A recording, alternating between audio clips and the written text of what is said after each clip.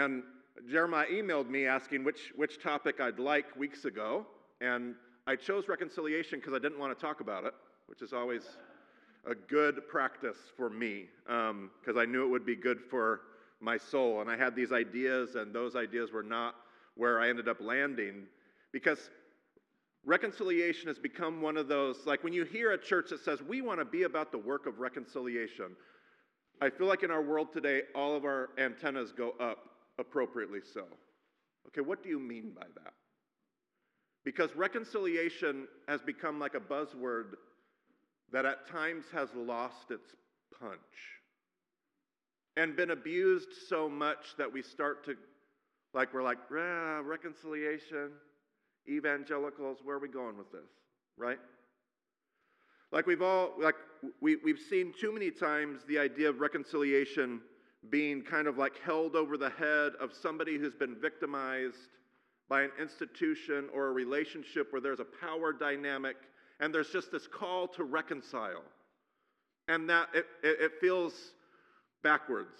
It feels gross. It feels upside down, because that's not really reconciliation when that power dynamic is never addressed. It's just actually getting rid of something that needed to be held accountable. Or you hear the word reconciliation when we talk about racial justice. And it's a word that used to be used all the time, and over the last 10, 15, 20 years, we've stopped even using the word because of how we just kind of flippantly throw it about. Like we're going to have even like great efforts to be educated and to pursue racial justice. But it just kind of sits there and kind of hums on the surface, and we call it reconciliation because the real work's going to have so much more substance. It's going to need to be so much deeper than simply 8 weeks spent in whatever. You know, I'm seeing so many nods, and that's very encouraging to me. Reconciliation is a hard word to talk about in church. And yet it's a word that's all throughout the Scriptures. So let's acknowledge before we even get started today that when we're done today, we will not have done the work of reconciliation. We will merely have started yet one of hopefully many conversations about who we want to be, but the work will be deep work, it will be long work, it will be work that we will have to give ourselves to, and it will go on for generations, because that's the here but not yet kingdom reality that we live in. Jeffrey mentioned that earlier in worship. How do you sing, everything that you have made is beautiful? How true that song is, amen? And at the same time, every hour I need thee, because we live in this broken world of goodness. A world that is essentially good, but a world that's also torn asunder, and we live in the midst of that. And we have experienced those abuses. We have been the abuser. We have participated in rebellion, and we experience the results and the consequences and the circumstances of that rebellion all the time. We want to be a church about reconciliation, not a fun statement on a website, but the real, true, deep, meaningful work. We want reconciliation to be something that defines our marriages and our families. We want reconciliation for things in our community. We want reconciliation as just a community of God's people, a community of evangelicalism. We want reconciliation for our nation. We want reconciliation for our world. That's not something we do in 32 minutes. But maybe we can remind ourselves this morning of a work that we're called to. So 2 passages came to mind. One from Colossians. 2 passages I've actually used a lot. I'd never preached on these before coming to Cincinnati. I don't know why Jesus is like, those. But these are the passages that he keeps bringing to mind for like every sermon that I do, so I'm sorry. But here we are in Colossians 1 again. Speaking of Jesus, he is the image of the invisible God, the firstborn of all creation. For in him all things in heaven and on earth were created, things visible and invisible, whether thrones or dominions or rulers or powers, all things have been created through him and for him. Notice the universal big language that Paul is very intentionally using here. All things. As in, I heard the joke once, in the Greek, actually, when you look at this, it means all things. Like all of them. Like what things are not included. And he even throws things. And in their context, like imagine when he says dominions, rulers, powers, thrones, who's on the throne in their world? What are the rulers and the dominions and the powers of their world? Caesar, Rome, empire. And he says all things in this world, everything, all of it, everything that you have made is beautiful. Everything was made through Christ. Invisible things, visible things, material, immaterial, spiritual, physical, all things, things in heaven, things on earth. Rulers, powers, dominion, authority. He himself is before all things, and in him all things hold together. So all things were made through Christ and for Christ, and now in our present, all things are held together in Christ. He is the head of the body of the church. He is the beginning, the firstborn from the dead, so that he might come to have first place in everything. For in him all the fullness of God was pleased to dwell, and through him God was pleased to reconcile to himself all things. So, past, all things were made through Jesus and for Jesus. Present, all things are held together in Jesus. Future, all things are being put together in Jesus. And Paul's really going after this. All of it. All of it. Not just me in heaven and, some glad morning when this life is o'er, I'll fly away. This world, this whole good world, this whole broken world, all of it was made through Jesus. It's held together in Jesus, and it is being reconciled through Jesus. This is what God is doing. Whether we sing the hymns this morning or not, whether we acknowledge it or not, whether we surrender to the work or not, that is what God is doing in the world, Paul says. All of it. All of it. What part won't be redeemed? According to Paul, it's all being reconciled. Every last bit. Things in heaven, things on earth, visible and invisible, material and immaterial, spiritual and physical, all powers, rulers, authorities, dominions, it's all being redeemed through Jesus. Reconciled. Reconciled through Jesus. And through him God was pleased to reconcile to himself all things, whether on earth or in heaven, by making peace through the blood of his cross. So the cross is about something bigger than just me and my personal salvation. The cross is about all of the cosmos. The whole cosmos is in relationship to what Jesus did on the cross and what God is doing through Jesus right now and forevermore, and what he's done from the very beginning. All of it, all things, past, present, and future, all of it, Jesus. Reconciliation.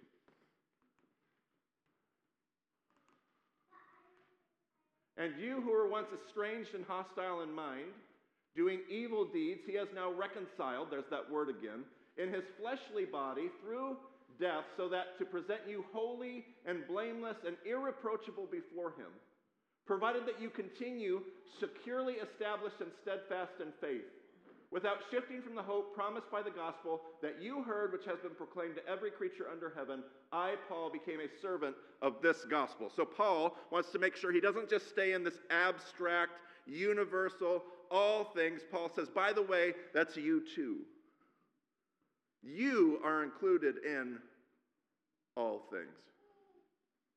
You, your name, your life, your family, your rebellion, your sin, your trauma. God's reconciling all things, and that includes you and me, all of us. It is a weird tension to live in a world where we know that all things were made through Christ and for Christ, are being held together in Christ, and God is putting them all together in Christ, and yet to still have to deal with the brokenness, the injustice, the victimization, all the things, to live in this weird in-between space. We should just acknowledge that as we think about these things. It's a weird, feels weird. It feels like you're torn in two different directions. So it makes me think of another passage I've used before recently, 2 Corinthians 5. From now on, therefore, we regard no one from a human point of view. Even though we once knew Christ from a human point of view, we know him no longer in that way. So if anyone is in Christ, there is a new creation. Everything old has passed away. See, everything has become new. All this is from God, who, here's this word again, reconciled. This thing that's happening inside of us, that's where Paul left off. In Colossians, Paul was talking about this cosmological reality and then kind of closed this whole thing with and he's doing that in you. Now in Corinthians, at least the third letter he's written to Corinthians, he has this, we only have two, that's probably confusing, but he references a letter never mind. So not his first letter is my point. Some later letter, Paul is now talking to the Corinthians about this same work that God's doing in you and me. We're being made new. The old has been put away and the new has come. And he uses the same word and the same theological idea, reconciliation. All this is from God, who reconciled us to himself through Christ and has given us the ministry of reconciliation. So now in Corinthians, Paul does something he didn't do in Colossians. He was talking about what God was doing in the cosmos and in you and I. But now in Corinthians, Paul says that's also true, and he's looking for partners. So God is putting the whole world back together through Jesus, always has been, is right now, always will be. He's done that in you, and he passed on the work to you when he did. You've experienced reconciliation? Good, Jesus says, because I'm looking for help.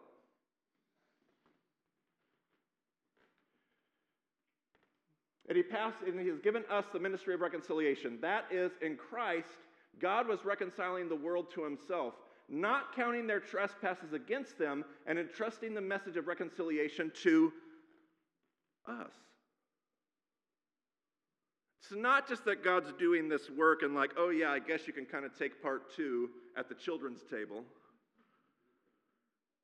God has taken this ministry and says, I'm doing this in the world, and not only am I looking for just like kind of like oh, that's cute partner, I'm looking for a real partner. I'm looking to entrust this work to my people. So we are ambassadors for Christ. Since God is making his appeal through us, we entreat you on behalf of Christ, be reconciled to God. There's that word again. So Paul says, God's doing this work in us. Everything's being made new. He's passed this on to us. He's looking for partners. And he says, because of this, we are ambassadors, which means when people bump into the people of God, individuals, families, small groups, churches, institutions, whenever people pass through our spaces, our relationships, the things, everywhere that we show up in the world, as people pass through, they should feel like this weird shift in the center of gravity. That what we've given ourselves to is about this cosmological reconciliation. Things are being pulled together to the way that they're supposed to be. Shalom is being brought to chaos. Goodness reigning in the world. Justice coming to injustice. Forgiveness coming, mercy, all of these things happening as people bump into our spaces, bump into our lives, pass through our spheres. We're ambassadors. When people meet us, they should get a little taste of what God's up to in the cosmos. When people interact with us, they should get a little taste of what God's up to in the cosmos. That's what we want UCC to be about, a group of people giving ourselves to this work of reconciliation. We will not be perfect. But as people pass through our little institutional sphere, will people sense that there is something restorative happening here? Something about the reconciliation of all things, whether things in heaven or things on earth, visible or invisible, material or immaterial, physical or spiritual, rulers, powers, dominions, authorities, domestic, international, wars, famine, reconciliation. Because God is putting the whole world back together. If we believe this, because we've experienced, because he's putting my life and my heart back together, then I have become an ambassador for this good news. I have become an ambassador for this gospel. So he says, because of this, I plead with you. What is it in the NRSV? We entreat you. That's a word I use every day. We entreat you on behalf of Christ, Be reconciled to God. For our sake, he made him to be sin who knew no sin, that in him he might become the righteousness of God. Jesus dove into our sin and our chaos. Jesus dove into our rebellion and our injustice so that he could take part in it. We too have to dive into our own reconciliation. We cannot just stand at a distance and be about the work of reconciliation. We cannot just stand at a distance and be about the work of justice. We have to actually be about the work of reconciliation in our own lives. It has to be something that we've truly experienced and are experiencing every day. And I don't know if this will come as a shock, but this is going to be this ongoing. It's not like you were reconciled way back when you got baptized and now.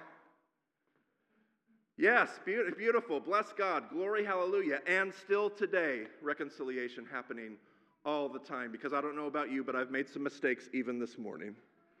It's the nature of how things operate. So you can't be about the work of reconciliation if you're not daily giving yourself to your own reconciliation. Okay? So that's a big thing. How in the world do I talk about that in the next 10 minutes? Can I give just a small little example? What I'm going to talk about is not the whole thing. I'm going to give us a small little example that I think really sheds light on some of the bigger work. I want to talk about interpersonal reconciliation. Because giving yourself to that is a part of what I think starts to change us and make us about it. It starts to move us towards the cosmological. I love that word today, this morning, cosmos. There's something that happens when I can give myself on a personal and interpersonal level. There's something that moves me to where I need to be on a cosmos level. So every year in the Jewish world, they move towards, in the fall, what they call the high holidays. It starts with either Rosh Hashanah or Yom Teruah, depending on which school of thought you come from, the Festival of Trumpets. They have 8 days in the middle. It's called the 8 Days of Awe. And then the day of Yom Kippur, which is the Day of Atonement. And this 8 to 10 day period of time is a time given to introspection, reflection, confession, repentance. The Hebrew word for repentance is tshuva. Say tshuva. Tshuva means to turn, but more importantly, to return. Like there is a path that God designed us. Every single one of us was born on a path, the path that God wanted us to be on. And we stray from that path. How many of us have heard the word repent and we're like, ooh, I don't like that word? The word for repent in the Hebrew means to, and we always love to talk about the Greek, I love the Hebrew, it means to come back. Come back to where God originally designed you to be. Acknowledge you've strayed off the path. And so there's this 10 days where they go about the work of confession and repentance, because on Yom Kippur, they're going to end up at synagogue all day. They are fasting. They don't bathe. Thank you for chuckling. That's going to be a crazy day at church. They're grumpy. And they come and they lay these prayers of confession and repentance. But prior to that, they've already done the work. You don't just show up on Yom Kippur and be like, okay, now I need to start repenting.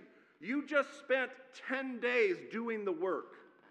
So that when you show up at the day of Yom Kippur, you're experiencing the culmination of God's forgiveness because you've done the work. Okay, so what does Marty mean by do the work? Well, let's talk about reconciliation from that Jewish high holiday perspective. And I share this because I do believe it's very Jesus-y. Jesus being a Jewish rabbi, I do believe that this is very not just Jewish. I think this is us too. I think we can learn from this. I think you're going to see it immediately. There's a teaching that goes around almost every time that time of year, every fall, where they talk about what does true tshuva look like. And there are at least 5 steps. And every time I've done this lesson, everybody goes, oh my goodness, that is one of the most helpful things I've ever heard. 5 steps. Not to 5 secrets. No. But there are 5 steps to true tshuva. Here's the first one. The first step is admitting to the wrong. You have to be able to say out loud to others, I have participated in destructive, rebellious actions. I have done something wrong. I have done something wrong. We call that confession. And that's usually where Christian repentance stops. Thank you for at that. That is where That's the work. In the Christian world, I confess, now I want to be forgiven. Now, I don't know about forgiveness. That's God's job in a whole nother sermon. I'm not here to talk about forgiveness. I'm here to talk about what? Reconciliation. I don't know what happens with forgiveness, but Christians just stop there. We go, I admit that I've done something wrong, and now I'm forgiven, thanks be to Jesus, and let's move on. It's just the first step. It's just the first step. Second step, acknowledge how this has hurt the other party. See, already on the second step, it's like, oh.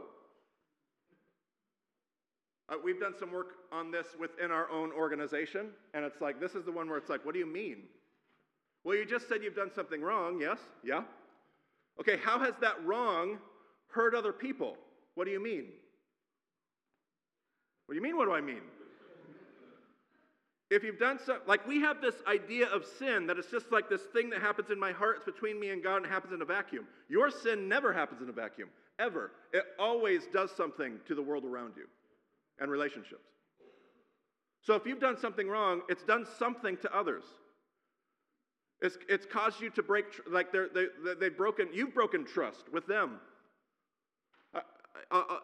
I'll use my own life. I have discovered over the last few years, the way that I lead in my organization, I have these destructive, sinful parts of my personality that come out in my leadership. I have this impulsive reaction against incompetence where I just kind of like freak out and blow up, and then I'm better like 5 minutes later. But you know what that 5 minutes does to my colleagues, my teammates? And you know what that does to the organization when it trickles down through? What it does to my teammates is it says, I can't be trusted. It makes them doubt themselves. Like I've literally watched my executives like not want to do things because they know that if they get it wrong, Marty's going to react. That's my sinful, destructive behavior. And it has impacted my entire team and their own well-being because do you want to go to work every day and feel like you're good at your job? Like this isn't just some stupid like Marty blew up in a meeting. This impacts how I live every day. That's just a dumb little example, but it's a big one. Do you know what I mean? So I've done something wrong, and that wrong has done something to the world around me. Maybe it's caused physical damage. Maybe it's caused emotional damage. Maybe it's caused whatever. So that leads to the third part.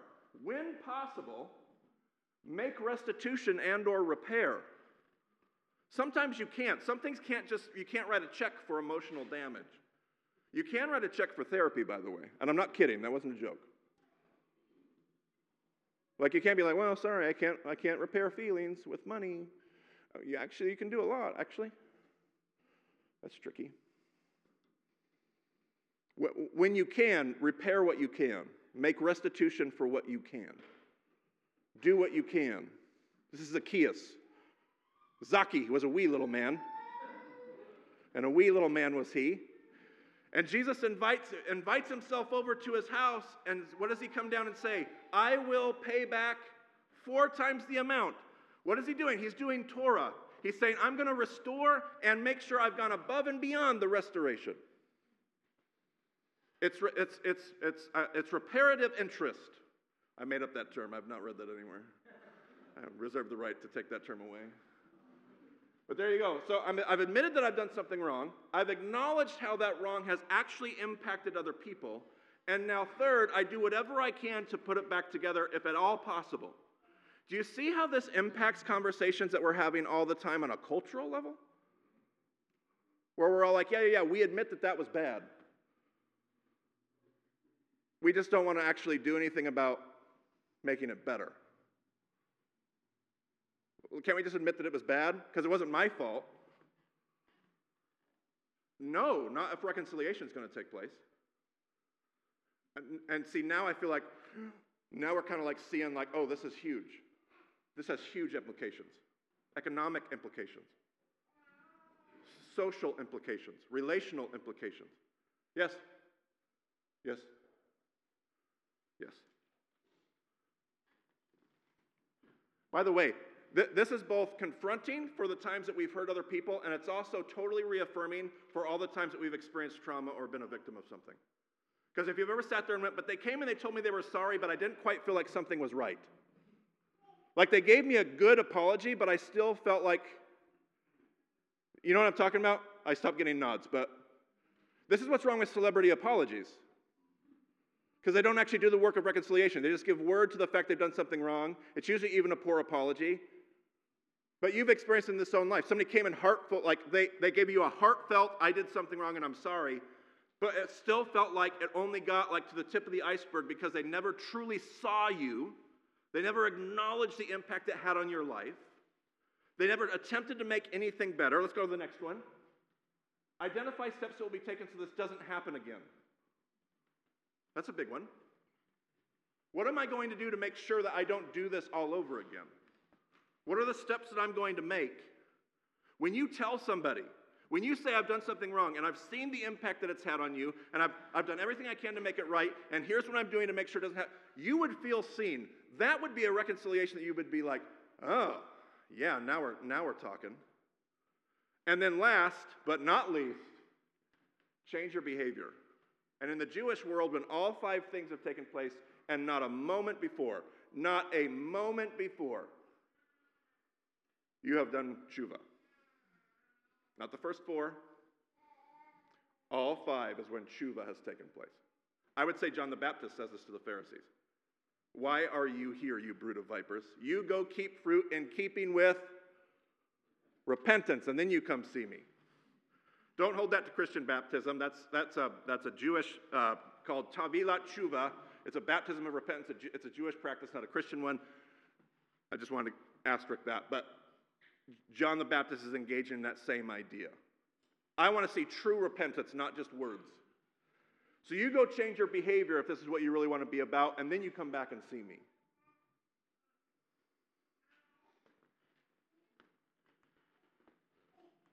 I'm not even sure where I'm at on time, but I know that I don't have time to keep going into all the things I want to talk about. To talk about Matthew 18 and the ways that we take that and abuse it and twist it into like weird institutional power dynamics. When was the last time you heard Matthew 18 not instructed by the people at the top of a power pyramid? Yeah. Right? Like Matthew 18 being this, like it's supposed to be this interpersonal thing where you and I can make things right and be held accountable. But somehow it always gets leveraged by the top of a power pyramid to tell people what they need to do to stay in line. That's not why Jesus was teaching that. Where did that parable show up? Peter's saying, how many times do I forgive my brother? It's this whole teaching on, it's this whole chapter on forgiveness, interpersonal relationships. Oh man, the story of Joseph. Oh my goodness. The places where this shows up in the story of Joseph. Talk about dysfunctional, here but not yet reality. Think about that family. Brothers want to kill each other. Well, one of the brothers. Sell them to Egypt. Right? Whose idea was it to sell the brothers to Egypt? It was somebody's idea. One particular brother. Judah. It was Judah's idea. Reuben was trying to like figure it out. He was the firstborn. He knew what he had to do. Judah's idea is, hey, let's sell this guy. So they sell him to Egypt. Very next story. Genesis 38. Judah and Tamar. The weirdest story if you're just reading through. You're like, what does this have to do with anything? I'm in the story of Joseph. Why am I reading this story about when Judah's older and there's a story about Tamar? And if you remember the story, she dresses like a prostitute. He sleeps with her and then she gets pregnant. He wants to have her burned at the stake. But she says, hey, guess who the father is? And what does he do? This is huge. What does Judah do? He's at the top of the power pyramid. Guys, if he wanted to make this thing go away, boom, gone.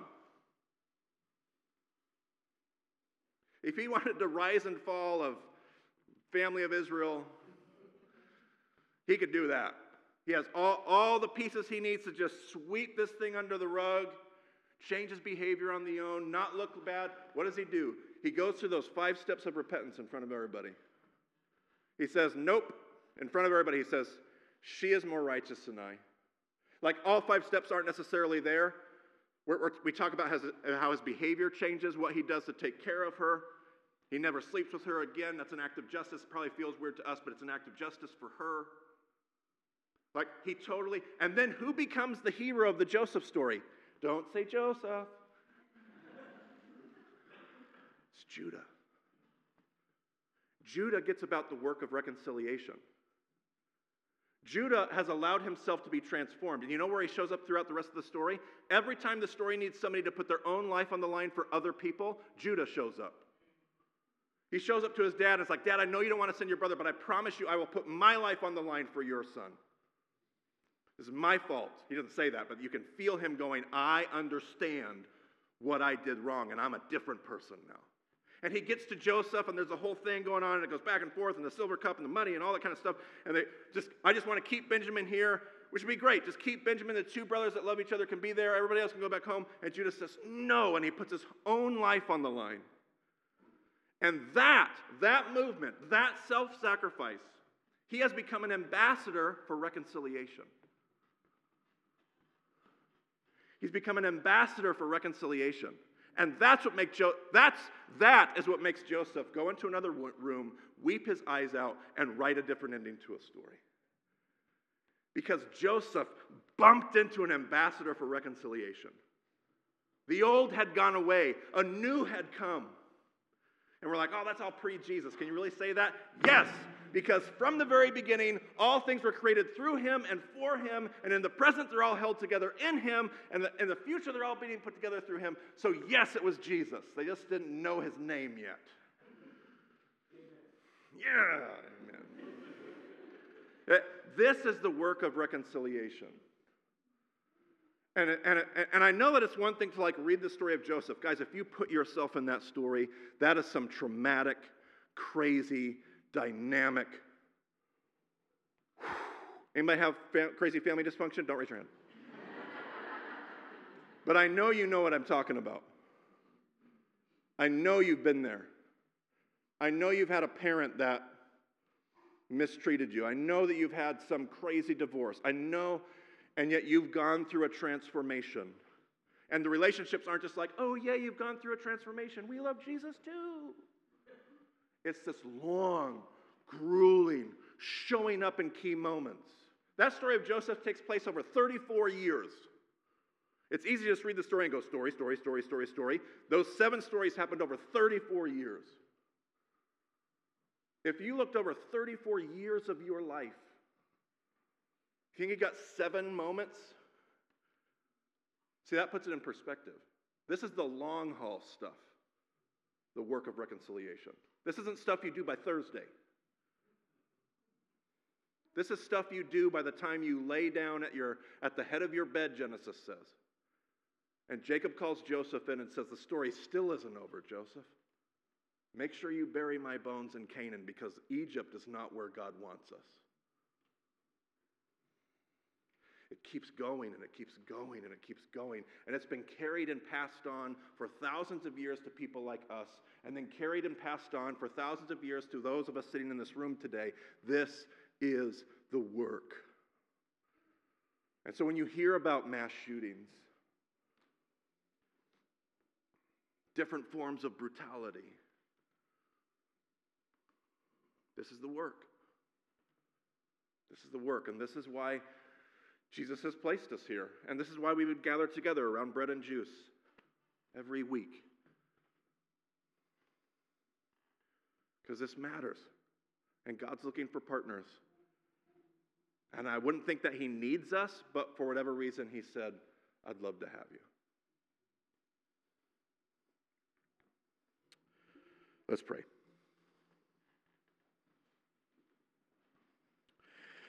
God,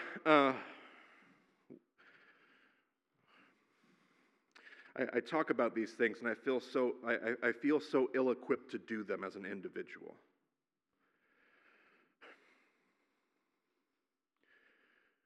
Because it feels like I'm so shallow, I'm so selfish, my vision, my paradigm is so myopic. I'm given to too much idolatry in my own world. I need thee every hour, Jesus. Every hour I need thee. It helps God to think that it's not just me, that there's others that bear your name, that walk alongside of me in my life and in this room. It helps to know that there's a whole community, a body. We call it the body of Christ. Okay, well now I'm getting a little bit more hopeful. I know on my own I am despairing, but maybe together. But then I remember that this whole body is infused with your spirit, that it's actually you going at work inside of us. That it's you putting the world, reconciling all things, whether visible or invisible, material or immaterial, powers, dominions, rulers, authorities, all those things through Christ in us is somehow, okay, well now I still feel very small and inadequate, but maybe perhaps I'm a part of something that's real.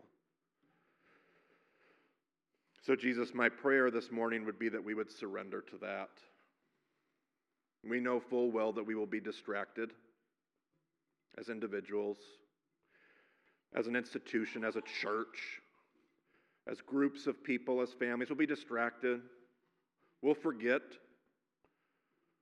I suppose it's helpful that we would still have one practice remaining to talk about as a church, and that's the practice of remembering. That's going to be important because we're going to forget. So help us to remember,